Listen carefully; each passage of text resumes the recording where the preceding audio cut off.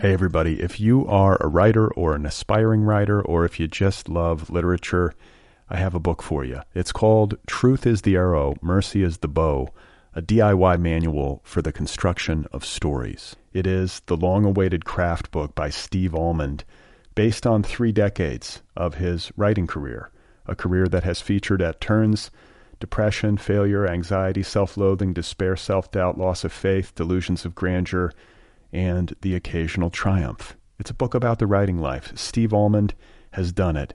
He has embraced it, the full catastrophe, and he has lived to tell about it. The Boston Globe says, quote, "This isn't just a book about writing, it's a book about honesty." And Richard Russo calls it, quote, "one of the best books on writing I've ever read. It's also the funniest by a country mile." Once again, it's called Truth is the Arrow, Mercy is the Bow, a DIY manual for the construction of stories by Steve Almond, available from Zando. Go get your copy right now, wherever you buy books. Hey, you guys, this episode of Other People is brought to you by the Litbreaker Ad Network. Litbreaker helps book publishers, authors, and premium brands reach an engaged audience of authors, artists, editors, agents, producers, bloggers, media professionals, and readers. Lots of readers. Litbreaker ads appear on The Rumpus, Large Hearted Boy, HTML Giant, Full Stop, The Nervous Breakdown, Plowshares, and other high-quality magazines and blogs featuring literary, arts-oriented, and pop culture content and above-the-fold advertising. Visit litbreaker.com for more information about advertising packages. Litbreaker is also accepting new partner sites in literary, general interest, mystery, creative writing, young adult, romance, and other book genres.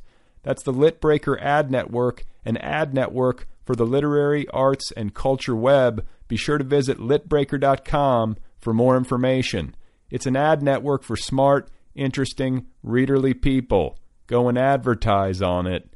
Oh my God. You are not alone. You have found other people. You and I have a friend in common.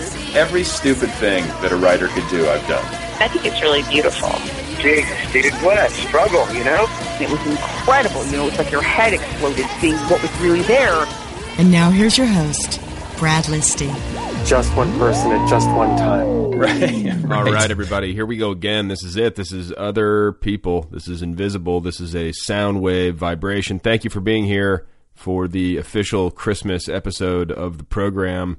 Yes, that is correct, ladies and gentlemen. Christmas, it's here. The holidays. It's a magical time of year. We are now currently in it. We are embroiled in it. Have you gotten your gifts? Have you gift wrapped them? Have you gotten onto a train? Are you on an airplane? Are you taxiing to the terminal? Are you eating something? Are you eating a Hot Pocket? What are you doing? Are you lingering in the aisle? And so on. So what is happening? It is nighttime here in Los Angeles. I'm a little bit tired. I ate some dinner earlier, some nutritious food, and then I was putting my daughter to bed. And I'm in her nursery, and this is sort of a touching story. I'm in her nursery. I'm rocking in a rocking chair, and she's sitting with me, and I'm getting ready to read some books to her before bed, as I will do in the evening. And you know, she's like 2 years old. For those of you who don't know, so we're playing this game that we play every night. It's called Best Parts, Worst Parts, and it's pretty simple. I basically just ask my daughter what the best and worst parts of her day were, and then we talk about it. And it's a fun game to play with a kid. Like, you hear some funny things, and so I'm sitting there, and we're playing this game, and my daughter tells me about her day, and, you know, it's the little things. It's the little things that during the day that make her happy or not so happy. And, you know, as she's finishing up, it occurs to me for the first time that I should play too, which I haven't done yet to this point. But I now sort of realize that she can understand me well enough, and, you know, I should give it a shot. So I go to tell her, you know, what the best part of my day was, and I'm going to tell her that the best part of my day was hanging out with her. And as I go to say this, out of nowhere, I actually get emotional. Out of nowhere. And it surprises me, and my voice catches like I'm going to cry. And it was this really touching moment, I think. But there was also something distinctly pitiful about it. And the way that I realized this was, I remember, looking down at my daughter as this is happening, and it was quick. I gathered myself fairly quickly. It was more like my voice caught. It cracked, and it was this catch in my throat. And so I'm recovering from this, but my eyes are watering a little bit.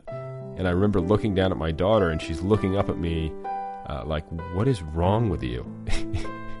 And, not like in a oh my God, I'm so worried kind of way. It was more like, get it together, Dad. You're acting crazy. It was that kind of thing.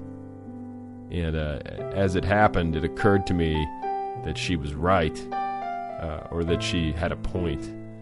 And it was an odd and humbling and ultimately amusing moment where my daughter essentially told me that I'm losing it for the very first time. So it was watershed. It was a watershed moment. So Merry Christmas, everybody. Happy holidays. Thank you for listening. Thank you for giving me the gift of your listenership. Do you hear me? Hey everybody, if you are a writer or an aspiring writer, or if you just love literature, I have a book for you. It's called Truth is the Arrow, Mercy is the Bow, a DIY manual for the construction of stories. It is the long-awaited craft book by Steve Almond, based on 3 decades of his writing career, a career that has featured at turns depression, failure, anxiety, self-loathing, despair, self-doubt, loss of faith, delusions of grandeur, and the occasional triumph. It's a book about the writing life. Steve Almond has done it. He has embraced it, the full catastrophe, and he has lived to tell about it. The Boston Globe says, quote, "This isn't just a book about writing, it's a book about honesty." And Richard Russo calls it, quote, "one of the best books on writing I've ever read. It's also the funniest by a country mile." Once again, it's called Truth is the Arrow, Mercy is the Bow, a DIY manual for the construction of stories by Steve Almond, available from Zando. Go get your copy right now, wherever you buy books.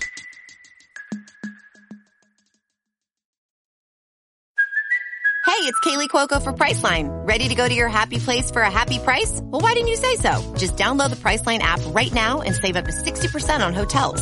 So whether it's Cousin Kevin's Kazoo Concert in Kansas City, go Kevin, or Becky's Bachelorette Bash in Bermuda, you never have to miss a trip ever again. So download the Priceline app today. Your savings are waiting.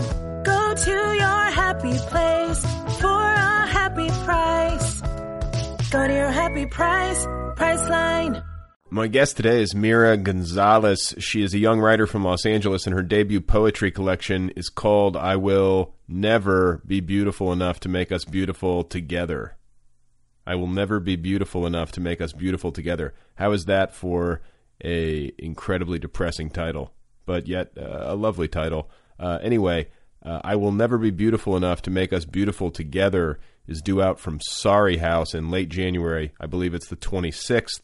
Also, Mira is about to move to Brooklyn, New York. She may be there by the time you hear this. Also, Mira is active on a website called Twitter. Here she is, everybody, the lovely and talented Mira Gonzalez. I got caught in traffic. I'm sure you've heard every excuse in the book, but yeah, I took Fairfax like a big dumb idiot. Traffic jam. Yeah, awful traffic jam. Swearing. Yeah, I was swearing, I was flipping off cars, the whole, all of that. Rear-ending people just a little bit, like a little love tap. No, but you don't strike me as somebody who would have road rage. No, I don't at all. I've never, I don't think I've ever even honked my horn that I can, remember, really. I'm not very aggressive. You're not? Do you repress? I hope not. How do you deal with your anger? I don't feel angry very often. I think, if something bad is happening to me, I tend to get, stressed or sad or something like that, but I don't... You're just, disappointed in people. Yeah. You just give somebody a look in your car I'm just so disappointed in you for cutting me off. It's like an emotional thing, you know? Right. Yeah. I sort of have the road rage. I need to tamp it down. Really? Yeah. Do you like hit other cars and stuff like that? No, it's not like that. It's not like that. It's verbal. I say really weird things, under my breath, but it's never like screaming. It's just sort of like vicious strings of expletives. Yeah, I do that like sarcastic conversation with the car in front of you thing sometimes, where I'm like, "Oh no, go ahead, it's my right of way, but you can go, no big deal." But it's never like an angry yelling kind of thing, really. I don't see you. I can't imagine you getting angry. Yeah, I can't really imagine me getting angry either. I mean, obviously, like I've felt angry at many, many points in my life, but I think like anger isn't really one of my default emotions as a reaction to things. It's not. What is your default? What do you go to? Just emotional sadness? Like for things that are negative? Yeah. I guess probably sadness. Like if I'm really stressed out about something, I don't generally get like angry. Like if I get frustrated enough, I'll just like cry or something like that. Like I don't generally act out or like get really like upset at people. I'm not good at like making like a fuss about things or something like that. Like I just sort of keep it to myself a little bit. And then let it pass. Yeah. Like That's probably a good policy. Yeah, I mean, I never really acted out or anything like that in my life. Like I was never a big... Were you a good kid? Yes, I think so. I got good grades in school and everything like that. Like when I was younger, I was never like a problem child or anything. I was pretty quiet. I like kept to myself mostly. You did.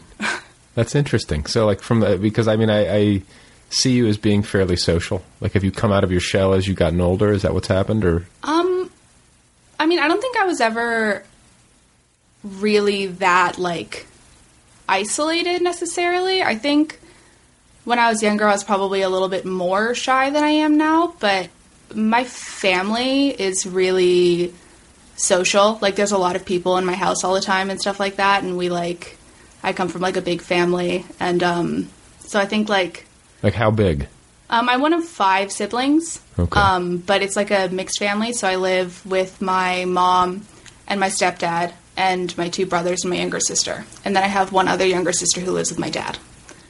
But we have like a lot of like family friends and stuff like that who come to the house a lot, and it's like a sort of open. So I think like that made me get more used to being social with people. What are you going to do? You can't, I mean, if you have that many siblings and that many people coming in and out of your house, you can't be in a shell unless you live in a very big house. But yeah, it's yeah, I mean, like if I don't want to talk to people, I can hide in my room, kind of. Like I can like close the door and be like, I don't want to interact right now. Do you have a do not disturb sign on your door or anything? No, I also don't have a lock or anything like that. I mostly just close the door and hope people get the picture. But a lot of times that doesn't work either, and then people come in the room, which is like fine. Like I mostly like the people who come over to the house and things like that. So it's like who are we talking? Just neighbors and stuff?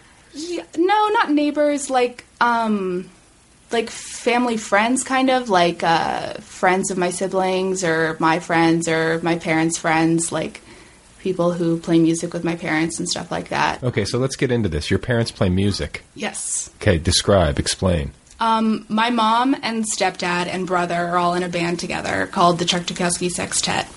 I don't really know how to describe the type of music. It's like psychedelic rock music, I guess. Sounds kind of douchey to say that, but I'm not sure how else to describe it. My stepdad was in a punk band in the 80s that had some success. Called Black Flag. Okay. And then when he married my mom, he had already had the band, I think. And then she joined, and she's the singer. And then my brother, when he started playing guitar, I think when he was like 13 or 14, joined the band when he was like 16 or something like that. So he got the musical bug. He did. He really got the musical bug. He's like very, very invested in his music. He's a really good guitar player. He's, he also works as a contortionist. So he does... He's very invested in his contortions as well? Yes. He's, sometimes I'll come home at like 3 a.m. and he'll be doing handstand push-ups like outside. Like he's very like...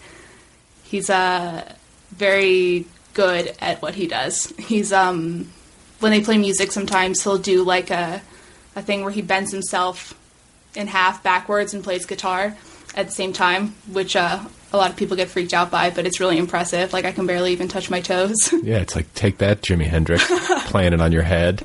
Yeah, it's, people freak out about it. I had one girl tell me that she, like, I told her who my brother was, and she was like, oh, I know him. I saw him play once, and he bent himself in half, and I vomited. And I was like, really? Like, you threw up? And she was like, yeah, it really grossed me out. I vomited. Whoa. Yeah, which seemed a little intense. Is the contortionist stuff, is that just for the music? Is it just for his own fun, or does he actually perform as a contortionist elsewhere? He performs as a contortionist. He worked for a few circuses doing, like, contortionism work.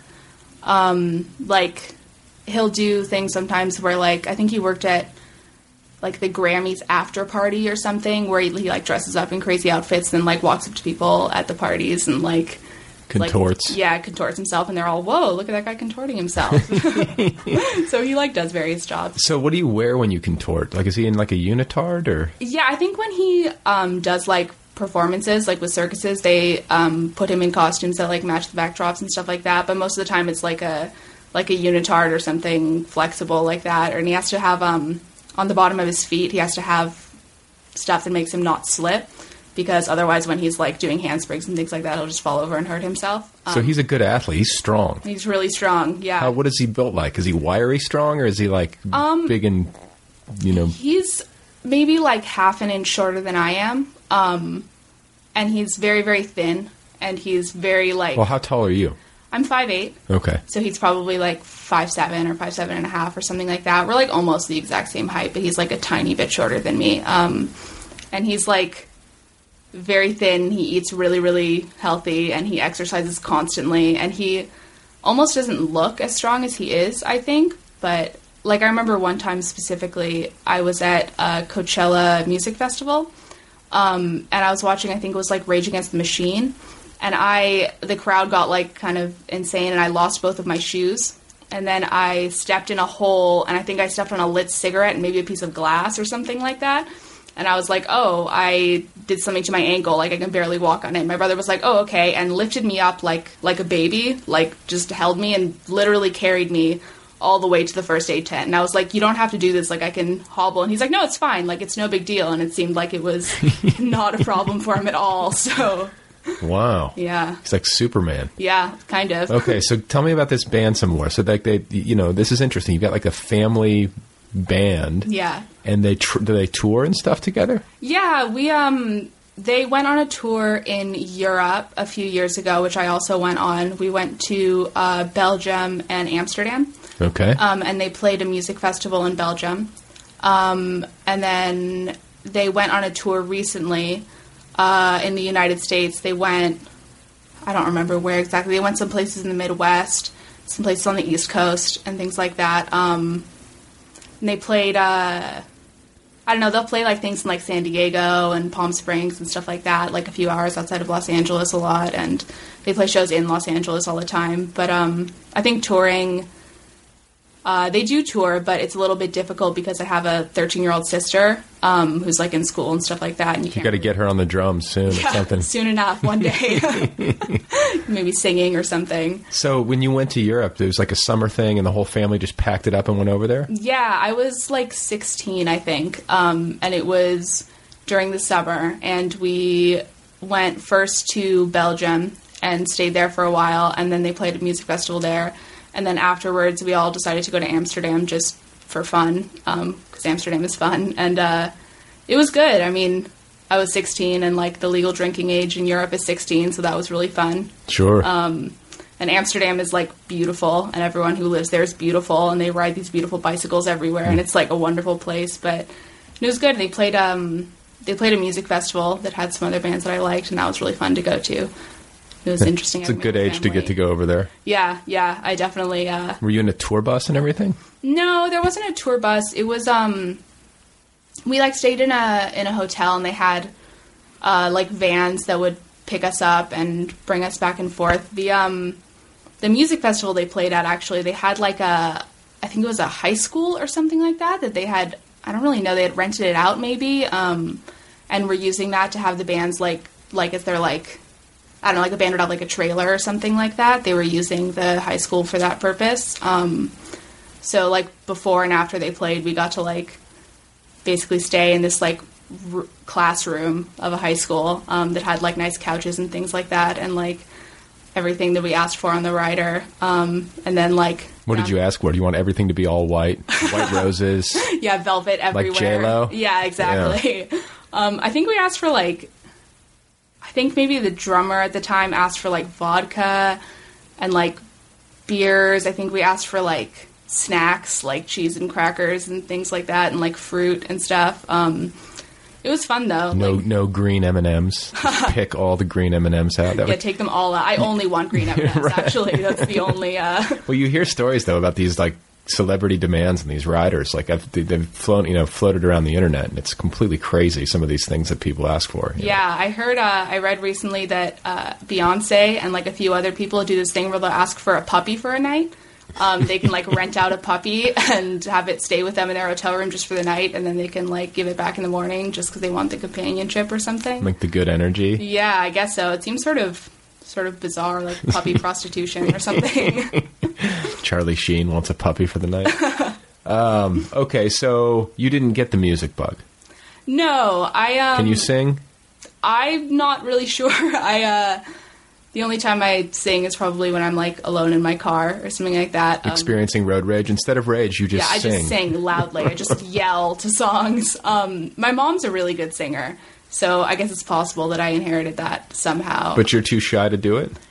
I guess Come on, you know if you can sing. I mean, I guess I can sing. I never really, like, tried to in the setting of, like, a band or something like that. See, this is what's going to happen. You're going to move to Brooklyn, and you're going to be like shy, and then there's going to be some band, and they're like, we don't have a singer, and then you're going to be like, well, I can kind of sing, and then you're going to get the microphone, and then it's going to be one of those things where you're going to be too shy to face the audience at first, and then you're going to become a big star, and you're going to exceed your entire family, and it's going to be this big underdog story. I'm not sure. I just figured it out. You just figured it all out. There it is. My life plan is right there. I can see it. You're like the next Nico or something. So you can sing, but you're not into it. Yeah, I mean, I like music, and I like going to see music, and I like listening to music, and I'm interested in music in general. But I guess, like in, like, middle school and, like, early high school and stuff like that, I think I learned to play bass a little bit. Okay. I think I've probably forgotten all of it by now because I didn't practice or anything. Did it come easily to you? Sort of. I think I didn't, like, practice enough to really be good at it, or like to really know how to like play something in the context of a band or anything like that.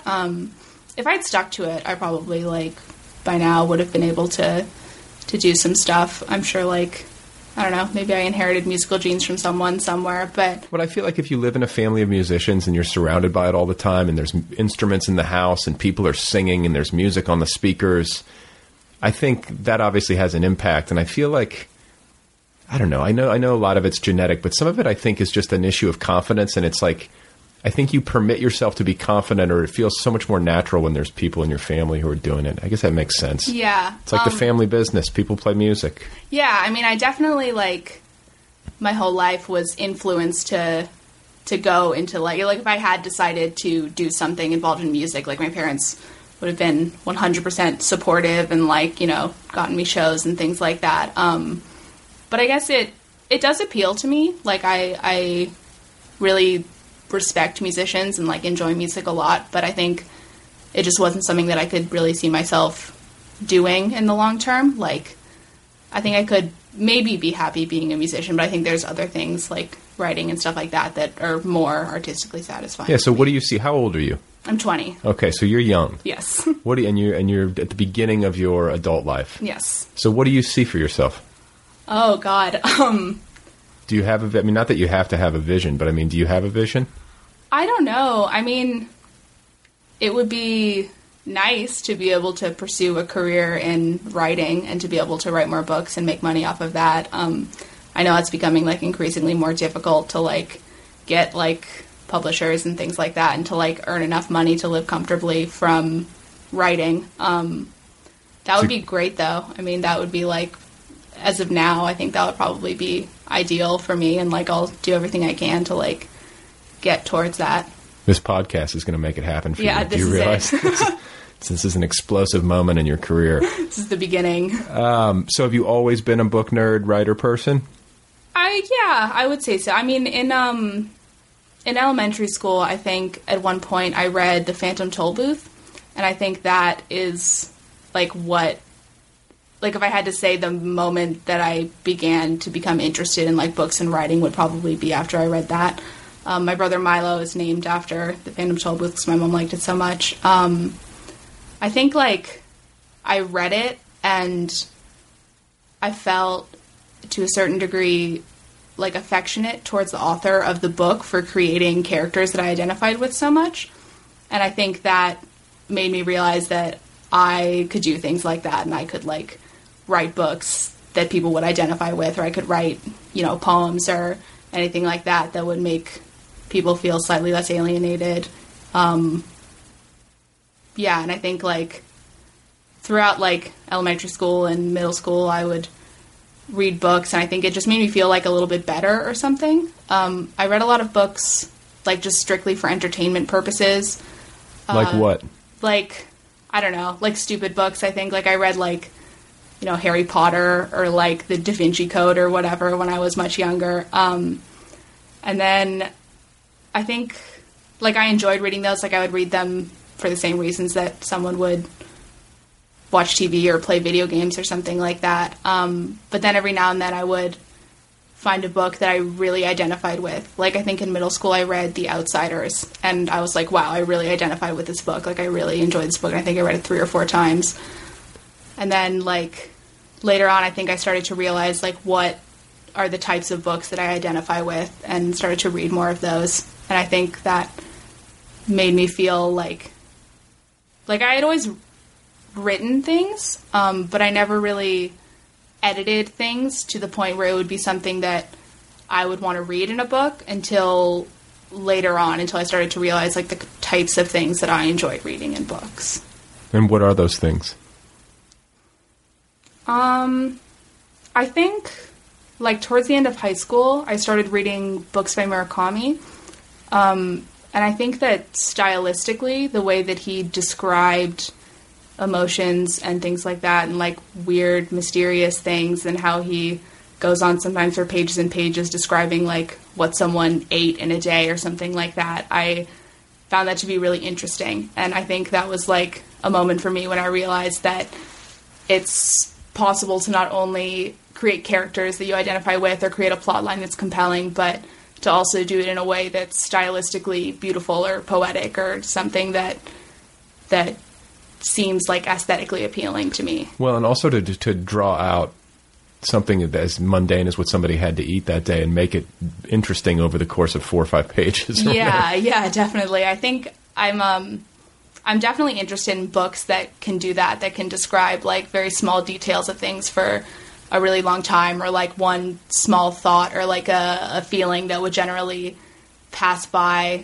and not be noticed in the context of like a plot-driven novel. I'm interested in books that spend a long time describing things like that, because I feel like so much of life is that, like the weird little thoughts that just sort of pass by, and it's like interesting to me to hear people try and go in depth to describe those things. Yeah. Well, it's hard to do. I mean, it's one thing to do it, but it's another thing to do it well. Yeah, definitely. I think a lot of books that I read and enjoy, a lot of other people may perceive as like boring or something like that, or maybe dense or something, like the Murakami books, because they go on and on describing like very small details of things, which I enjoy, but I guess a lot of people would prefer like a plot-driven novel or something like that, which makes sense. Like I've enjoyed plot-driven novels too, but I think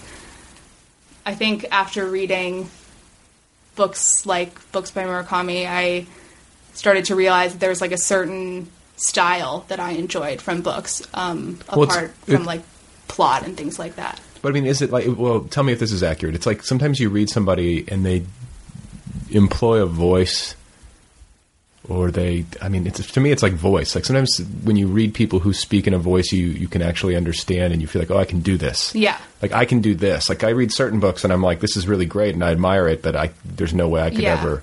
Is that kind of what it was like? Yeah, definitely. I think it's like, it'd be like an artist with a painting or something like that. Like an artist could enjoy an extremely detailed, like photorealistic painting, but maybe their painting style is more abstract or something like that. Right. I think I definitely enjoy books that are in a different style than I would like to write in, but I think at some point I started reading books and realizing I can write like this. Like I could edit the things that I write into something that would be similar to this or something that is inspired by this. So are you working on fiction? Are you working on a novel or anything like that? I just finished a book of poetry, and I think next I would like to work on a novel, although it's extremely daunting, so I would need to, I need to get started on that. Well, what's the name? Tell me the name of the book of poetry. It's called I'll Never Be Beautiful Enough to Make Us Beautiful Together. Okay, let's talk about this title.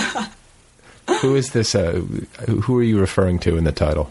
Me, I guess. I think I'm referring to me. It feels like you're talking to some sort of lover. It feels like is it addressed to some past relationship or something? I think when I wrote it, it was addressed to a past relationship. I think now it's probably, because it's like the title of my book and I have to say it over and over again and think about it so much, it probably has taken on like a broader meaning. But I think when I wrote it was the title of a poem in the book. And I think when I wrote it, I was in like a not so good relationship with someone. I think I felt like it was sort of in my hands or something like that, like the whole relationship. And like that's what I felt like. I'll never be beautiful enough to make this relationship be beautiful. Yeah, and I think it is meant to refer to a feeling of failure in a relationship, like a feeling of not ever being quite enough to make the relationship good, and a feeling like not like the other person isn't quite enough, or you're both not quite enough, but you specifically are not quite enough in the relationship. It's a wonderful feeling, isn't it? Yes, it's great. Like there's some kind of like inherent flaw that's making the relationship not work. Right. And I think that's... Isn't it? Like, it's so brutal. And I feel like this was... I've been married now, so I'm out of the game. But, like, especially when I was young and, like, around your age or even younger, it's like that 16 to 24 or 25 window, maybe. Yeah. You come to grips at certain stages, or at least I did, with the brutality of, like... it's just never going to work because of X about me, or this person's just never going to like me. Yeah. It's so hard. That's such a hard thing to like come to grips with. It's awful. Yeah, definitely. I think that's definitely what the title is referring to. I think when I wrote it, that's definitely what I felt in the relationship I was in. Like there's something wrong with me. Like there's something, and I'm not entirely sure what it is, but something is inherently flawed, and that's what's making this relationship not work. And then somebody would say, no, there's nothing wrong. You're perfect just the way you are. There's nothing wrong with you. And I'm like, I sort of get that argument in the ultimate sense. We're all made of the same stuff, and this is the way nature intended us and everything. But the truth is that in the context of this relationship or in the context of this person, I'm not all right. Yeah. It's like when they say it's not just you, it's me. It's like, no, actually, it's all me. It's like all there's me. Something really wrong with me. It's making everything go bad. See, I'm incapable. This is, I don't know if it's like just a personality defect or it's just, I am incapable of like having that sunny, rosy outlook. Well, I guess it just didn't work out. It wasn't meant to be. Yeah, I definitely haven't taken on that outlook so much. I mean, like sometimes in a relationship, it's like, okay, you can see obviously like you tried and it didn't work and like, oh well. But then sometimes it gets so messy or something like that and there's like so many hard feelings between people. It's really difficult to have that rosy outlook. Like, oh well, there's nothing wrong with either of us. I think I tend to go the opposite way and think like, no, there's something really wrong with me that's making this not work. Something's really... Is it always you? Are you a person who kind of puts it on herself all the time, or do you sometimes put it on the other person? I would say that in the past, I think I've mostly put it on myself. I think in relationships I've had that didn't work out, like I can see where there's flaws in the people that I'm dating that would make me want to not be in a relationship with them. But then I think in the end of the day, if something doesn't work and I'm sad about it, I tend to turn it in on myself and be like, well, there's something really wrong with me here. It's making this not work. So, oh well, I guess. Time to just go into my room and write some poetry. You're just going to hide, lock my door, do not disturb sign, all that. Listen to some sad music. Look at the glow-in-the-dark stars on my ceiling. Just listen to Bright Eyes on repeat and cry. So I want to come back to your writing life. But before we do that, I want to ask you about your childhood some more, and specifically growing up in Los Angeles. Born and raised? Yeah, I was born in an apartment, actually, in Mar Vista. In an apartment? I was born in an apartment. I was a home birth. My mom gave birth to me in an apartment with a midwife in Mar Vista. Like in a kiddie pool type situation, or just in bed? In a bed. Yeah, just in a bed. That's what she did with all of my siblings. So me and my older brother and my younger sister. Were you present for any of these births? When my younger sister was born, we were living in a house in Mar Vista near where I was born. It was me and my mom and my stepdad and my two brothers, and then my mom was pregnant with my younger sister. And when she was born, I remember waking up the next day and I had slept through the whole birth, the whole thing, and I walked into my mom's room because I realized, I'm late for school. Oh my God. And I'd slept in an hour past school, so I walked into her room and I was like, am I going to school? And I saw that she was holding this tiny infant against her chest. And I was like, I remember my first thought was oh, is my mom babysitting someone's child? What's going on? And then she looked at me and she was like, the baby was born. And I was like, oh my God. And I ran and knocked on both of my brother's doors and woke everyone up. And I was like, the baby's here. It was born. Oh my God. And, it was 7 a.m. or whatever. Your mom just had a kid overnight. She just had a kid overnight. In her bed. And no drugs, nothing. No drugs, nothing. She's pretty badass. That's tough. Yeah. Is that's what you're going to do someday, to carry the tradition on? Or I think that, I don't want to have a baby in a hospital, I don't think. I think I would rather have the baby in a bed in my house with no drugs. Just wade out into the ocean. Exactly. Just some beautiful lake somewhere and just silently give birth to a child. Oh, that's so hardcore. I mean, I have witnessed my wife, have our daughter, and seems traumatic. Yeah, there's no way this, not at home. I can't do it. I want a medical team around me. So you were raised Los Angeles, childhood. What was it like to grow up here? Because I've lived here now for 12 years almost, but I, grew up in the Midwest. Was it a fairly normal place to grow up, do you think? Or do you think it produced something strange in you in the way that so many people from outside of Los Angeles might perceive that it would? It's weird. I have lived here my entire life, and I've pretty much, until recently, only interacted with people who have lived here their entire life, so I feel like I don't have a lot of context. But recently, interacting with other writers who are from different places and stuff like that has given me some perspective on what it's like to grow up in Los Angeles. And I think I definitely had a childhood that was different, probably from you growing up in the Midwest. I think LA is so spread out and there's so much of it that there's so many, it's not so insular or something. There's just so many different types of people and so many there's so many different LAs. Yeah, there's so many different, the neighborhoods are so distinct and everything. When I tell people I'm from Los Angeles, I feel like they think of Hollywood or something like that immediately. And I always feel like I want to correct them, be like, no, I'm from West Los Angeles. That's a different thing, but that doesn't mean anything to someone who isn't from Los Angeles. Right. So what's your home turf? What do you consider your neighborhood? Venice, I think. 'Cause I was born in Mar Vista, and then when I was really young, we moved around a little bit, between Mar Vista and Venice area. And then when my mom married my stepdad, we lived in a house in Mar Vista for a year, and then we moved into the house that we live in now, which is actually the house that my mom grew up in. We bought it from my grandma, and she moved up to Tujunga, up in the mountains area, to this really beautiful space. You kicked her out. Yeah, we kicked her right out. I was like, Grandma, get the hell out of here. We're taking the house. And it's interesting because when I was younger, I would go to the house to, visit my grandma who lived there, and now we live in it.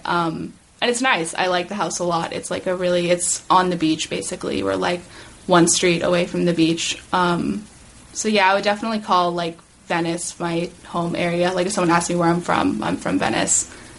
And I enjoy it a lot. I like really, really like Venice. It's probably one of my favorite areas in LA, definitely. Yeah, I mean, it's got like the bohemian spirit lives in Venice. Yeah, my family fits in with that really well.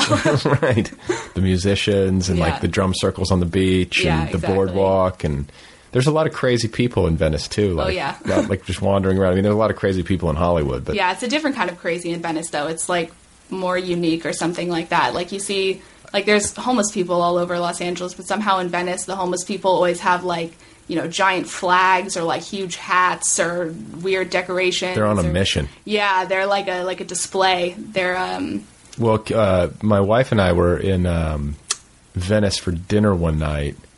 I forget what we were doing. We had some sort of dinner, and then we went walking down on the boardwalk, and it was like, you know, I forget what there was something really funny about it, but I forget exactly what the conversation was between us, but what happened was that we were walking down the boardwalk, and all of a sudden there was like a paraplegic on a skateboard. Oh, I've seen that guy. I know that guy. He's just like got no arms, no legs. Torso with feet coming out. Yeah, torso, and he just like, and he's on a skateboard, and he just like his little nub is scooting. Yeah. We were just like, what the? We're just like that level of weird down there, you know. That guy's been around since, I mean, before you were born. Yeah, I mean, at least since I was born. Like he's, I haven't seen him a lot recently. I hope he's okay. Yeah. He was definitely around a lot when I was younger, though. And there's a lot of, like, characters like that, I feel like. Because I live basically on the boardwalk. Like, There's one street parallel to the boardwalk. So what is it? Like, you're down by, like, the Jim Morrison mural? Like, that area? Yeah, I'm right by there. I live, like, is it Trick's Rooftop? Is that... I remember in the Doors movie. Probably, where he lived on that roof and, like, wrote poetry or whatever. I actually never saw the Doors movie. Oh, it's hilarious. Yeah, I don't know. Funny enough, my grandma dated Jim Morrison back in the day. Did she? Yeah, which is a big story. That Go grandma. Yeah. So this is a family tradition of dating rock stars. You got to live up to this. Yeah, I know. I need to find myself a musician to date. Wow, so your grandmother dated Jim Morrison? She did, yeah. For how long? Kind of a long time, I think. Like, what's her name? Rosanna Norton. Okay. Yeah, she... is she in, like, the Doors biographies? Is she, like... I think she's going to be in a Doors documentary soon. She was just filmed for it. But I think she's turned down, like, a lot of offers to, like, get interviewed and things like that for books and documentaries. What did she say about him? He must have been weird. Yeah, she says he was a little bit weird. She said, like, if I ask her about it, I think maybe she didn't say much about it when I was younger, just because, like, of all the drugs he did and things like that. But as I was older, I think she basically said, like, the relationship was fine and okay, and then he started doing a ton of drugs, and she was like, okay, well, now you're acting like a crazy person, so I'm out of here. See you later. Listen to grandma. Yeah. Good for her. He was, that's the thing about it, is that, like, there's all that, like, glorification of his behavior, but the truth is that, and I heard some rock star say this once, is that he was just a really bad drunk. Yeah. You had to babysit him. Like, what the heck do you know, you're an adult, like, not that you can't go a little crazy, but... I mean, I feel like maybe I'm not entitled to, like, go on this podcast and say this, but Jim Morrison does seem like he was kind of an asshole. That's on the record, ladies and gentlemen. I feel like that's going to come back to haunt me one day. Well, he was so young. I mean, he died at 27. I mean, he never even had a chance to, like, get it together. I mean, he's incredibly talented. I love the Doors. Well, and that's the thing. When I listened to his voice, like, he truly had, like, a Sinatra-like voice. Yeah. It was, like, a powerful, great voice. Yeah, there's a reason why he was so famous. Yeah, and he was a great-looking guy, and he had charisma, and I think he was really smart, and I think he was talented. I just think that, he kind of fried himself. Yeah, well, I mean, same goes for, I feel like, a lot of people who are, like, really invested in their art like that. I think there's a certain amount of I don't know, being social or something like that, or a certain amount of, like, emotional stability that you have to give up to be able to be that invested in the art that you're doing, even for writers or something like that. I think there's, like... It's hard to find balance. Yeah, and I think it's... For people who dedicate their lives to something like that, I think it's almost impossible to find a balance between living a normal, like, social life and being able to do your art like that. Are you prepared to make that sacrifice, Mira, as you stand on the precipice of your adult life? I mean, sometimes I'm, like, sitting in my room, like, alone for 48 hours straight, like, I don't know, taking Adderall and, like, looking at the internet and writing things or whatever. And I think, like, man, I really shouldn't be so alienated. I should really, like, go hang out with people and stop, like, trying to edit this stupid thing I'm writing. But I guess that's kind of what you have to do if you want to be successful. I guess so. Yeah. I mean, and talk to me about Adderall, because I've never done Adderall, but I feel like a lot of writers do it, and especially a lot of like alt-lit writers, and it's kind of like this pervasive thing. It's essentially just speed, right? Yeah, I think it's just I think it's basically just speed. It's like pharmaceutical speed. And so I was having this conversation last night about it, and I'm like, basically, this is the equivalent of writers juicing. It's like taking mental steroids. Yeah, it helps you focus. You can sit there in a sustained state of concentration for hours and hours and hours. Yeah. And you can get stuff done. Yeah. So what does a productive Adderall session look like for you? Like writing like 40 pages of prose? Like, I mean, it depends. Like, it depends on, I guess, how much Adderall I take and how much I've slept the night before and things like that.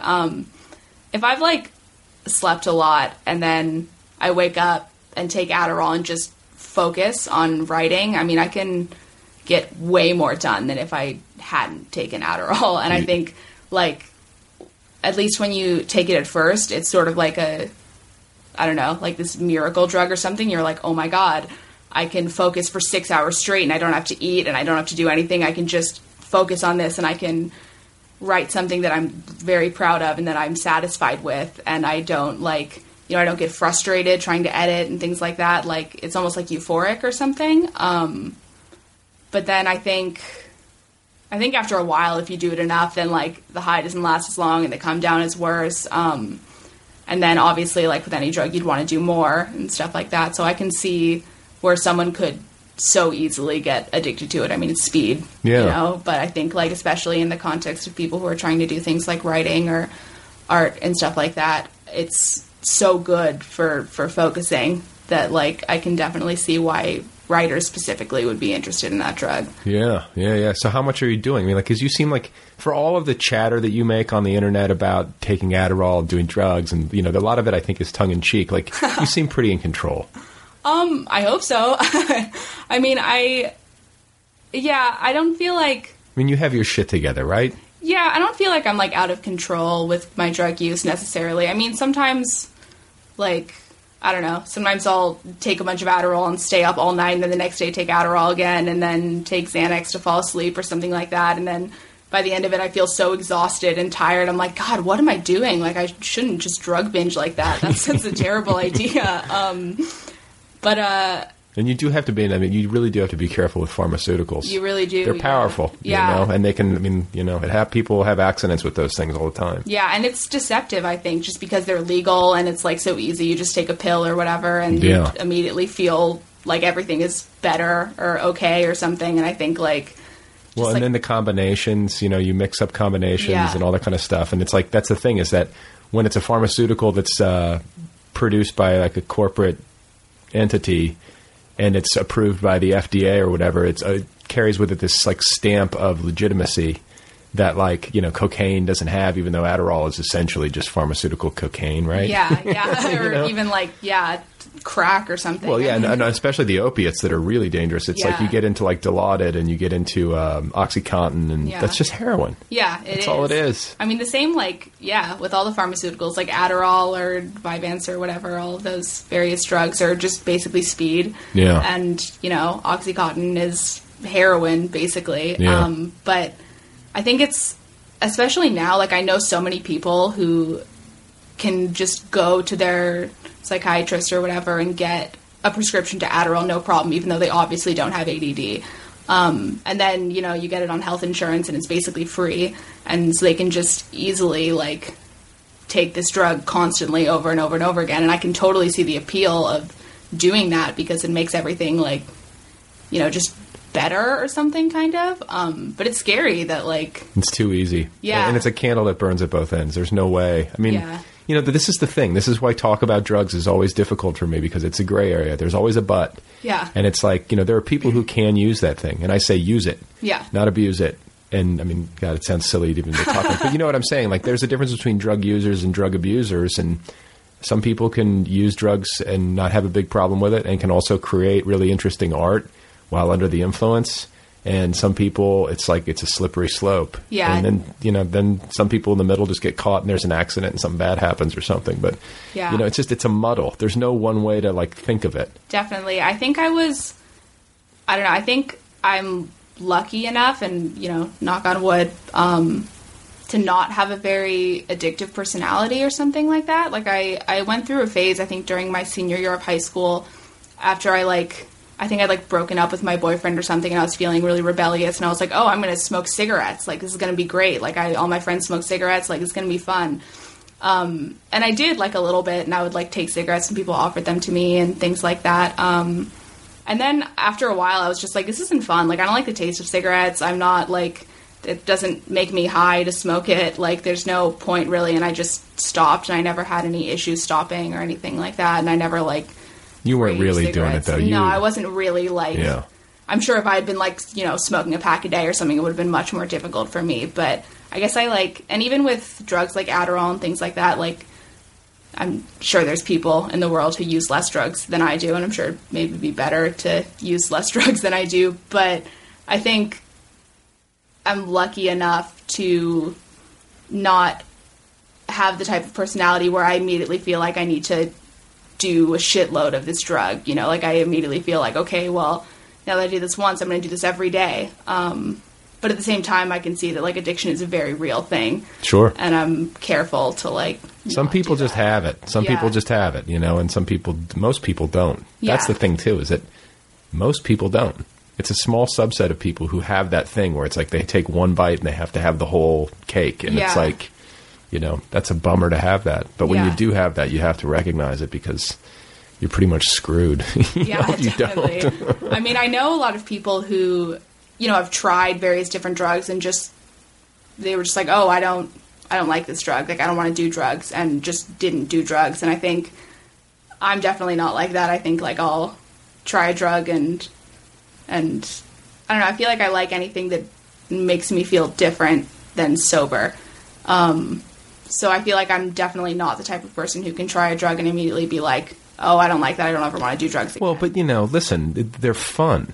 Yeah. I mean, come on. People aren't doing these things because it's, it's boring or stupid. There's an element of fun to it. It's why people get drunk. Yeah. I mean, it's it's not people are just trying to numb out and forget what people want to have a laugh and, change their perceptions or whatever it is. So I think there's intrinsic value in that way too. Yeah. But it's a false high. It comes with a real low. Is that the way? Yeah, it definitely does. Yeah, and I think even with things like writing and stuff like that, if I take certain drugs or even if I don't sleep for a long time or something, I can get a different perspective on things. And as much as not sleeping or being on downers or something like that probably isn't great for writing, if I write while I'm on a drug or while I haven't slept or something, I feel I can get these perspectives that are different from when I'm sober, and then if I come back to it when I'm sober, I can edit it down to something that I would enjoy reading. So I think as far as drug use goes, that's definitely helpful with writing. I'm not going to lie and say that drug use isn't helpful with writing. Right. But yeah, and even in social situations and stuff like that, definitely it's makes things easier or more fun or something. And then what about growing up in this kind of bohemian enclave in Los Angeles with these musician parents and it's your mom and your stepdad, and then your dad as well was playing a role in your life? My dad lives around here, around the Hollywood area. I didn't really live with him when I was younger. I stayed at his house on weekends, I think, for maybe half a year or something when I was much younger, just to try it out, and then I decided not to. He had a daughter with his previous wife, who's my half-sister, and she's 16 now. So we had her before my mom had my younger sister. And then he divorced his wife, and now he's married to another woman. And he works as a computer programmer, so he's not a musician or whatever like my mom and stepdad are. But he's around. I get dinner with him and stuff like that sometimes. But I've lived with my mom and stepdad for my whole life. Pretty Your much. whole life, yeah. Yeah. But like, and so were they all like, when it comes to like growing up, like I'm imagining it's a much more permissive household than maybe the one that I grew up in. Were they pretty like understanding when it comes to like experimenting with drugs and pot and stuff in high school? And like, you don't have to like worry too much about it. Yeah, no, they're very understanding. I think that if I had grown up in a house that was more strict and less understanding, like I would have gone insane or something like that. They're like, I think just because, like, my mom grew up in a really bohemian house also. The house that you live in now. Yeah, yeah. And, it's just been a bohemian house for generations. Yeah, pretty much. And like, I want to live there. And I think my stepdad grew up with like a more conservative, sort of, I guess parents were rocket scientists. Jesus. And then he like joined Black Flag. Yeah, he one day. So did you grow up with like Henry Rollins coming around the house? That's right. I'm remembering this all right. Yeah. Yeah, he when he's in LA and stuff like that will come around the house and like say hi and things. Just chat you up and feel like an asshole saying that. That's cool though. Yeah, it's yeah, I mean I think that like it was really nice growing up in a house like that. They're very supportive of like pursuing a career in art and things. Yeah, that's not, you don't have to like sell that to them. They get it. Yeah, they're very, very understanding about that. I think in the same way that like someone who grew up in a family of doctors would be influenced to become a doctor. Like I think I was influenced to do something involving art, which is nice because that's what I feel inclined. Yeah, I feel inclined to do that. But yeah, they were always very understanding. Like my mom follows me on Twitter, so like Is your mom's on Twitter? Yes. Can we plug your mom's Twitter, please? It's at Laura Norton. Okay. NORTON. All right. LORA. Yeah. At Laura Norton. So we'll have to follow Mira's mom on Twitter. Yeah, she's funny. She like will type out a tweet on her phone, come into my room and be like, Mira, is this an okay tweet? Can I post this? Is this gonna embarrass you or anything? Like, is everything okay? And you know, maybe like every now and then, like I'll have a follower who will follow her, and she'll be like, "Who is this person who followed me? Is this? I don't want people to read this. Is this like going to be bad? Is this okay?" It's interesting. So let's talk about Twitter because you're very active on Twitter. Yes, you have two accounts. Yes, you have Mira Gonzalez or Mira Gons. Yes, and then you have Mira Unedited. Yes, and the Unedited is where you spend most of your time these days. It seems like. Yeah, I think the Unedited account. Having an unedited account is sort of a nightmare because then, like, I don't know, like, it's hard to, like, discern where each tweet should go, like, on the regular account or the unedited account. But I think mostly I use the unedited account if I'm, like, on drugs or something and can't tell if my tweets are funny or if I want to, like, tweet 20 times in a row or something like that. See, does Twitter torture you? Tell me it does. Because you tweet so prolifically. You tweet so much, and I feel like... So there are a lot of people who are this way. I'm like, oh, they're just enjoying it, and they're not self-conscious, and they're confident in what they're saying, and they're just making tweets.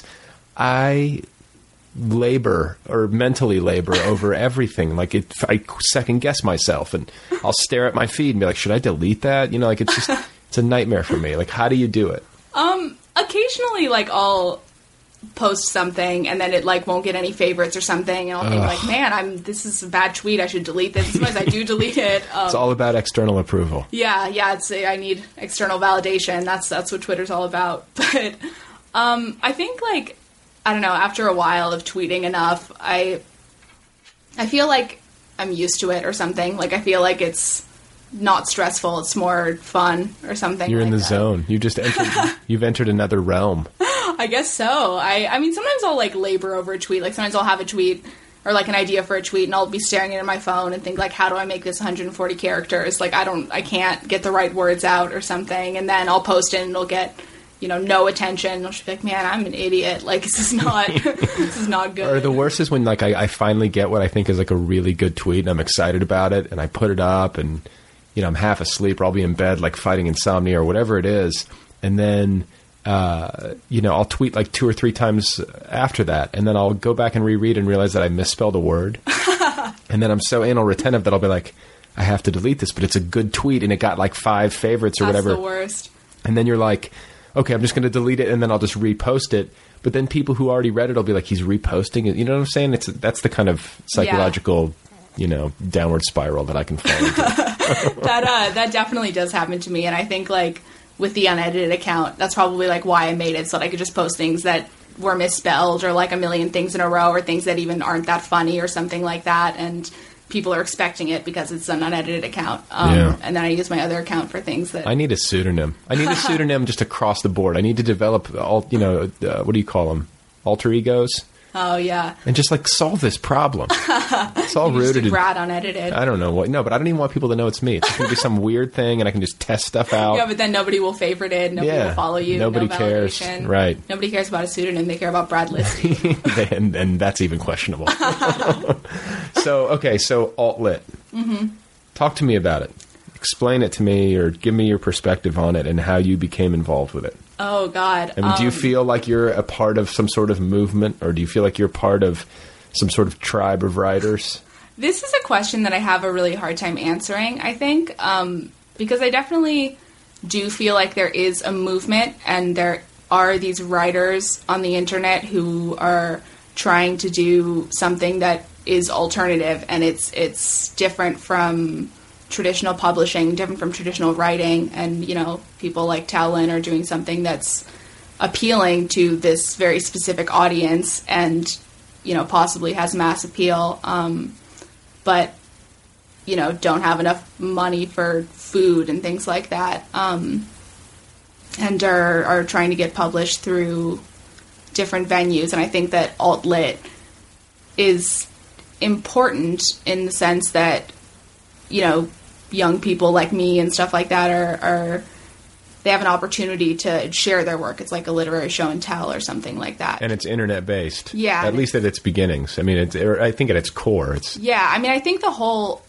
alt-lit movement started with Tao and people being a fan of Tao, and I think that branched How did that happen? How did you come to find his work? A good friend of mine lent me Bed, which was his short story collection, and we had shared books a lot, and he was like, I really love this book, this is a great author, I really think you should read this, and I was like, okay, I'll read it. So wait, a teenage boy gave you a book called Bed and was like, I think you should read this? I see what was happening here. I mean, yeah, that's pretty much how it went down. All right. You're trying to insinuate something different, but I'll let it pass. No, I know how teenage boys are.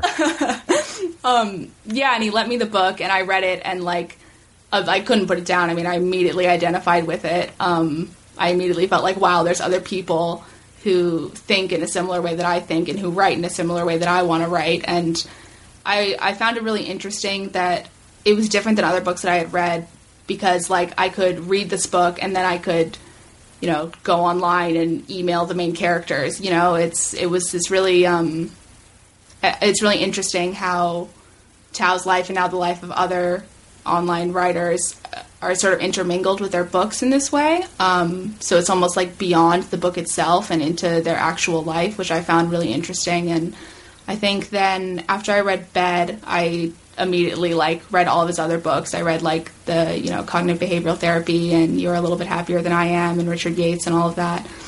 And then I started reading things on Moo House and started branching out to other writers who I saw on Moo House, and reading things by Blake Butler and Megan Boyle and all of that. And immediately realized there was this group of people who had a similar sense of humor to me and things like that. And I never expected to get involved in it, really. I'd read things on Moo House and think it was interesting, and, I followed all of them on Twitter and stuff like that. And then at some point, I think I started interacting with maybe Spencer Madsen or something like that, or Jordan Castro, and only very minimally, emailing sometimes and stuff like that. And I never published any writing or anything.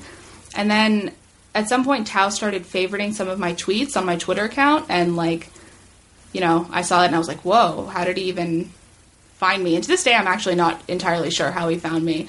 But then I think I sent him some really embarrassing email that was I really like your writing, and even favoriting my tweets, hi. And he responded almost immediately saying that he wanted to edit my tweets onto Moo House, and I was like, whoa, okay, that's cool. There you go. And I guess that's kind of how it all started, and I started getting like submitting my work other places after that, and getting like solicited to be published places and stuff. So it gave you confidence. Yeah, kind of, and it like sort of, I think, introduced me to the world of like online literature and getting published places and things. Like, you know, before that I didn't even know of like any places that I could submit, let alone like have the confidence to submit to those places. And I think after that, like, you know, people would see it, and then if I had a Tumblr for a while where I would post poetry and things like that, and a few people followed it, and then I think like, I don't know, people would read it and enjoy my writing, and I got solicited to be published a few places, and sort of just snowballed after that a little bit. So talk about some other contemporaries in like the alt-lit universe, or just contemporary writers who you like, who are maybe of your generation. I feel like as far as like reading books, I read a lot of things that aren't that contemporary. Like, I read a lot of things that aren't really people of my generation. What about online? I mean, you know, because so much of, I feel like so much of literature these days is consumed online, especially poetry. And, yeah, you know, like, are the things online or places online that you go that you think are just really, really great? Yeah. I mean, there's definitely, like, every time a new lit journal or something like that is out, like, I'll go through it and, you know, read all of the other writers, something that I'm publishing. I'll read things by other people. I mean, there's definitely, like, writers online who I really enjoy. Like, I really like Blake Butler's writing a lot, and he's had some success, like, outside of the internet. I like Megan Boyle's writing a lot. I like Sam Pink's writing a lot.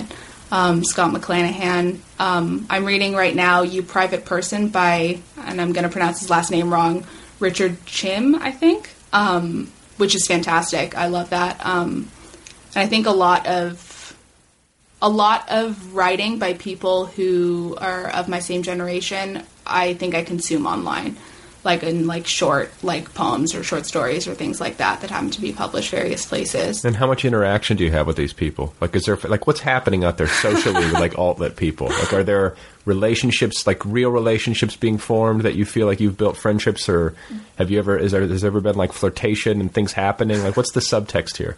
Yeah, I mean, I think that like within the scene, I think that there's a lot of real relationships that are being formed, and a lot of people are like dating each other or having sex with each other or being friends or things like that. I mean, I know I've definitely formed like very real friendships. With whom? I'm really good friends with Spencer Madsen. He came to LA and stayed with me for a while. Spencer Madsen and Will Plummer are the people who are helping me publish my book. So I'm like definitely very close with them. I've obviously like developed friendships with a lot of people in Moo Moo House and things like that. I mean, I'm moving in with Stephen Tully Dirks for a month when I go to New York. You know, I think I've interacted with like so many people online and like related to so many people online. It's really interesting, I think, that I can read something that I enjoy by someone and then email them telling them that I enjoyed their writing. I feel like that's something that people didn't have the opportunity to do a lot of times. Yeah, the access to the author is, the internet's totally revolutionized that. Yeah, and definitely. I think for the better. I mean, like, some authors still like to live in their little ivory tower, but most authors are accessible. Yeah, and I really, I mean, definitely enjoy that about like the scene. I think like as much as like I can feel negatively sometimes, and this, I don't mean that in a bad way or anything, like I can occasionally feel a little bit negatively about the term alt-lit, I think, just because there's so much and the internet is so big and there's so many writers who are involved in the scene that I think a lot of times things can get like swept under the rug or something, sort of. Like just because of the quantity of the writing, and I think that there's some really quality writers who I really enjoy reading within the scene. But I think mostly what I enjoy about it is the ability to create friendships and relationships and to interact with people who write things that you relate to, and then, you know, be able to have a relationship with that person, I think is... I mean, look at you. You're getting ready to move across the country to Brooklyn, and you have a place to live, yeah. And you're going to have like a whole social group or at least it seems that way, because of the internet. Yeah, right? Yeah. And I think a lot of people have definitely had that. I mean, there's definitely people who've had long-term relationships because they met someone, through the online literary scene, and, people. See, I've always said this. Because, obviously online dating is a thing, and it's big, and it works, and it's $1 billion industry. And what I always said is that if there was some way to make, a literary dating site, which I guess these things are functioning as in some capacity anyhow, it would be really effective, because what better way to get to know who somebody is than to read their innermost thoughts? Yeah, well, and I think that's a huge thing, definitely, in this alt-lit scene, because I think it's the name almost doesn't really encompass what it is, because it's more than just... It's like internet lit. Yeah, it's more than just writing. It's interacting with people, and even there's people who are in the alt-lit scene and maybe even don't write, but just enjoy the writing of other people, or people who write less, or people who have success, in the real world of literature, if that's what you want to call it, but also interact with people on this alt-lit scene. I think it's more than just writing and sharing your writing. It's like a social interaction. It's like a show and tell. You can show, this is what I'm writing, and here it is, and then people who enjoy it can come to you and say that they enjoy it, and then you form relationships with those people, and I think that's... Do you ever get negative feedback? I fucking hated this? I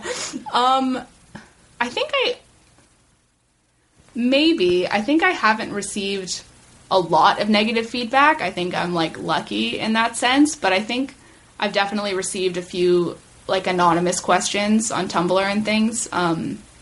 Just, not really ever anything specific, just fuck you, or what the fuck are you doing, or stop tweeting so fucking much, or do you really do that many drugs, I think you're a fucking liar, stuff like that, just vague things, and it doesn't really bother me. It's anonymous, it's kind of funny or something almost, but nothing really mean. Yeah, no, nothing personal. So who is the biggest alt-lit heartthrob out there? What's happening? This is a trick question. Come on. I don't know if I know how to answer that. Is there if this is the late 70s, early 80s, who's the Scott Baio of alt-lit? I don't even know if you would know who Scott Baio is. I'm trying to think of a comparable. The Corey Haim? No, that's still not right. The Justin Bieber? Oh, God. I don't think I know how to... I mean, I think, Who is your alt-lit crush? Come on. For the record, I saw Brad the other night. He told me he was going to ask me this on the podcast, and I said, "Please, God, don't ask me that." And now he is. I keep my word. I think Frank Hinton. I think she's my alt-lit crush. See, I think I'm going to go on the record. I think Frank's a man. You think Frank's a man? Yeah. Wow, you heard it here, you guys. Brad thinks Frank is a man. I swing back and forth, but I'm currently of the belief that Frank is actually a male. Interesting. Well, I feel that could be true. I don't know. I've always just assumed Frank is a girl, so I've always imagined. And you think that she's really that girl, the super the attractive cute one? Yeah, with the glasses. It's I mean, if she is, she's really good looking. Yeah, I don't know. If she's not, then she's doing an incredible job of pretending to be that girl. Oh, it's very interesting. I wonder, maybe Frank's Frank. I've tried to get Frank to come on the show, but whoever he or she, is cagey. So I think that Frank is a man. Yeah, I think until I'm persuaded otherwise. Man until proven woman. There's a lot of anonymous people on the internet. Well, yeah, that's the thing about the internet, is that it allows for those sorts of identity games, and that can make people. It's a great way to lure people into your writing, because it's well, who is this person? And then you sexualize it. And it's oh, I'm so hot and I'm in a mini skirt. No, you can see my cleavage, but you can't see my face. And it's okay, and that's it's savvy. Yeah, no, it's definitely, and Frank is such a talented writer and everything like that, and the whole thing that he or she is doing is so I think Frank is Carl's. Yeah, Carl's. That's I haven't heard about Carl's in a minute. Kind of forgot about Carl's. Let's see, that's another one though. It's this mysterious identity. Wasn't there a photo of Carl's leaked at some point? Isn't he he's a regular looking Mexican guy, I think. Is he? And then like there's Beach Sloth, who and also Peter BD and like all these things just float in front of my computer screen. I feel like I think most people feel at a remove, but yet you're like watching it and you're like, who is these people are so familiar. Yeah. And what's so weird to me is that like I will see these things on the internet or I'll read people over and over again and I'll have this like vague understanding of what they look like, and then every once in a while I'll meet them in person, and when I do, I'm almost never surprised. It's always like, oh, hey. Yeah. Oh, so you're Beach Sloth, or whatever. Yeah. Like, I've definitely noticed that. Like, I think people can often have this idea about the internet, like everyone is a predator or something. And I think like for a long time people had that idea. But at least in my experience, like meeting people from the internet, like they tend to not be very far off from how they present themselves on the internet. Right. Like I try and present myself in a way that isn't too far off from how I actually That's how I am. See, this is the thing that frustrates me. It's like, quit playing games. Tell me who you are. That's why I do this show. Yeah. Because it's like there's so much, it's like I have questions, and it's like I want to just talk to people, because the internet, that's one of the things about the internet that can be frustrating is, especially when you have lots of different people playing identity games. It's like, well, okay, so who's real and who's not, and what's happening here? And I think that's what I'm trying to do with the internet, at least. Like, I don't feel interested in like keeping anything secret. Like, I'll like, post tweets and read them, and be like, man, that's really inappropriate, I shouldn't share that with the internet, and then immediately post it. I'm interested in being an open book, because like I liked so much with Tao's books and things like that, how I could read the book and then literally research the characters in it, or research Tao and, read interviews with him where he's totally open about a bunch of things. And that was so interesting to me. And I love reading like, biographies of authors and things like that, to be able to know what they're like as an actual person. And I think that the internet is so convenient for that, to be able to like show who you actually are apart from your writing. So when it comes to like your approach to fiction in the days to come, as you like, take on a novel or whatever, do you anticipate yourself writing like a autobiographical fiction that really is based on your own experience and has like maybe a first person narrator named Mira or something like that? Yeah, I think so. I think that all of the poems in my book are definitely autobiographical. Like it's all like about feelings that I had, or relationships that I had, or,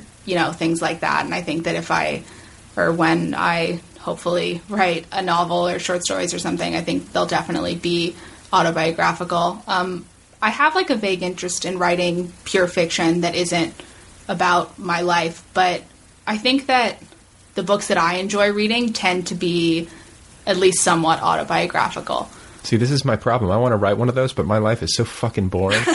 I podcasted today. I sat in front of my computer. I played, whatever, dolls with my daughter. I mean, not that these things aren't great, but I mean, I just, I like those kinds of books too. And I like when there's not much room in between the author and the page, and you sort of feel like you're hearing about their lives, Yeah, and that's what I would like to do. I mean, I often feel like my life isn't interesting enough to write about or something, and I think that oftentimes I like seek out experiences that, even if they're negative, if it's interesting and it's something that I could write about, then it seems valuable to me. Sure. So even like, a bad situation, I at least have seeked it out. Like what?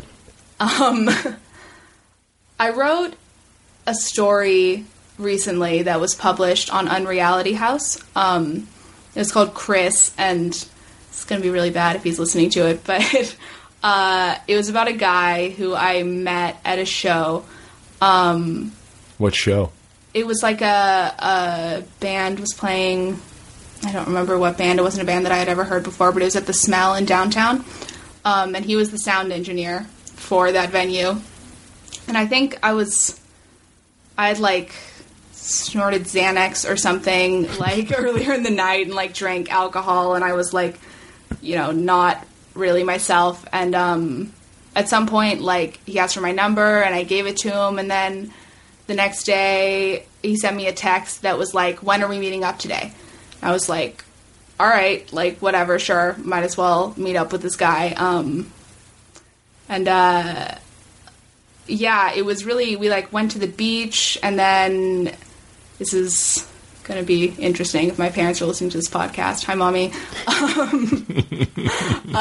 We went to the beach. Do you call her Mommy? I do, yeah. That's my brother also does. My older brother calls Hello, her Mommy. Mommy. Yeah, hello. Anyways, and we went to the beach and there was people around, and he sort of tried to start having sex with me while the people were 10 feet away, and I was like, I don't want to do that. Let's go back to your apartment. And then we did, and he sort of started to ask me to call him Daddy, and I said no. And it was just a very weird experience. If you want to read the story, you can. But afterwards, I just felt terrible. I was like, God, that was a weird situation, and that was awful, and I never want to do that again. But then I wrote a story, and people seemed to enjoy it. So You're I was well, all right, it was worth it. So the moral of the story is, ladies and gentlemen, always hang out with creepy, or take the date with the creepy guy who wants you to call him Daddy. Yeah. Oh, he was old, by the way. That was the main part of the story. He was 44 or something like that, and I didn't realize he was that old. And I told him how old I was. I was like, I'm 20, and he was like, oh, okay. And then only afterwards, I was like, how old are you? And he was like, oh, I'm 44. And I was like, oh, okay. Well, I'm gonna leave right now and never ever speak to you again. Wow. Yeah, it was an interesting situation. Well, it's been fun talking with you. This is a good note to end. It's a good note, yeah. But no, it has been fun talking with you. I wish you luck on your move to Brooklyn. Thank you. And I guess you're going to be going to school. Yes. And I wish you luck with the poetry collection. Thank you. And are you driving out there? Or are you flying out there? I'm flying, yeah. Okay. Well, I would tell you to drive safe, but you're flying, so. Yeah, I'm going to drive home after this, so you can tell me to drive home safe. Okay, drive safe. Thank you. Okay, you guys, that does it. That is Mira Gonzalez. Go get her book. It is out next month, January 2013, from Sorry House. I believe it's January 26th or thereabouts. Buy it, read it, share it with your friends and family members. You can find Mira on the Twitter at Mira Gons. She's also on the Facebook, and she's also got a Tumblr presence. So thank you to Kill Rock Stars for the theme song. And thanks to the band Stereo Total. The name of that song, in case you were wondering, and I know some of you have emailed me about this, the name of that song is it's called LACAUSA. That's the theme music for this program, and it's by a band called Stereo Total. So I'm going to sign off now. I feel a little bloated, to be honest with you. I feel like I'm eating too much already. That's the thing with the holidays. I feel like I've eaten too many sweets. I just ate a cupcake not too long ago because it was there. And I feel like there are these bowls of candy everywhere or something during the holidays, even though I'm not even entirely sure if I've actually seen a bowl of candy. It just feels like they're there, if that makes any sense. Please remember that Balzac sounds almost exactly like ball sack, and that Sigmund Freud suffered from chronic constipation. Okay, ladies and gentlemen, that concludes today's program. Thank you for listening. I appreciate it. Go get the app if you haven't done that already. Have you done that? Huh? The official Other People app. It's out there. It's free. You can acquire it. I'll be back in just a few days with more programming. The day after Christmas, I think. Somewhere in there with another episode for your enjoyment. I hope you're doing well. I hope you're having an okay time this holiday season. Are you having an okay time? Are you eating from bowls of candy? If so, that is wonderful. If not, then please bear down. Just bear down until it is over. And speaking of which, what does it mean to bear down? What does it actually mean to bear down? Does it mean you're just looking down? Are you in a crouch? What is happening there? Can somebody tell me that? That seems like a strange one. It reminds me that sometimes when I'm talking, I don't even know what I'm saying.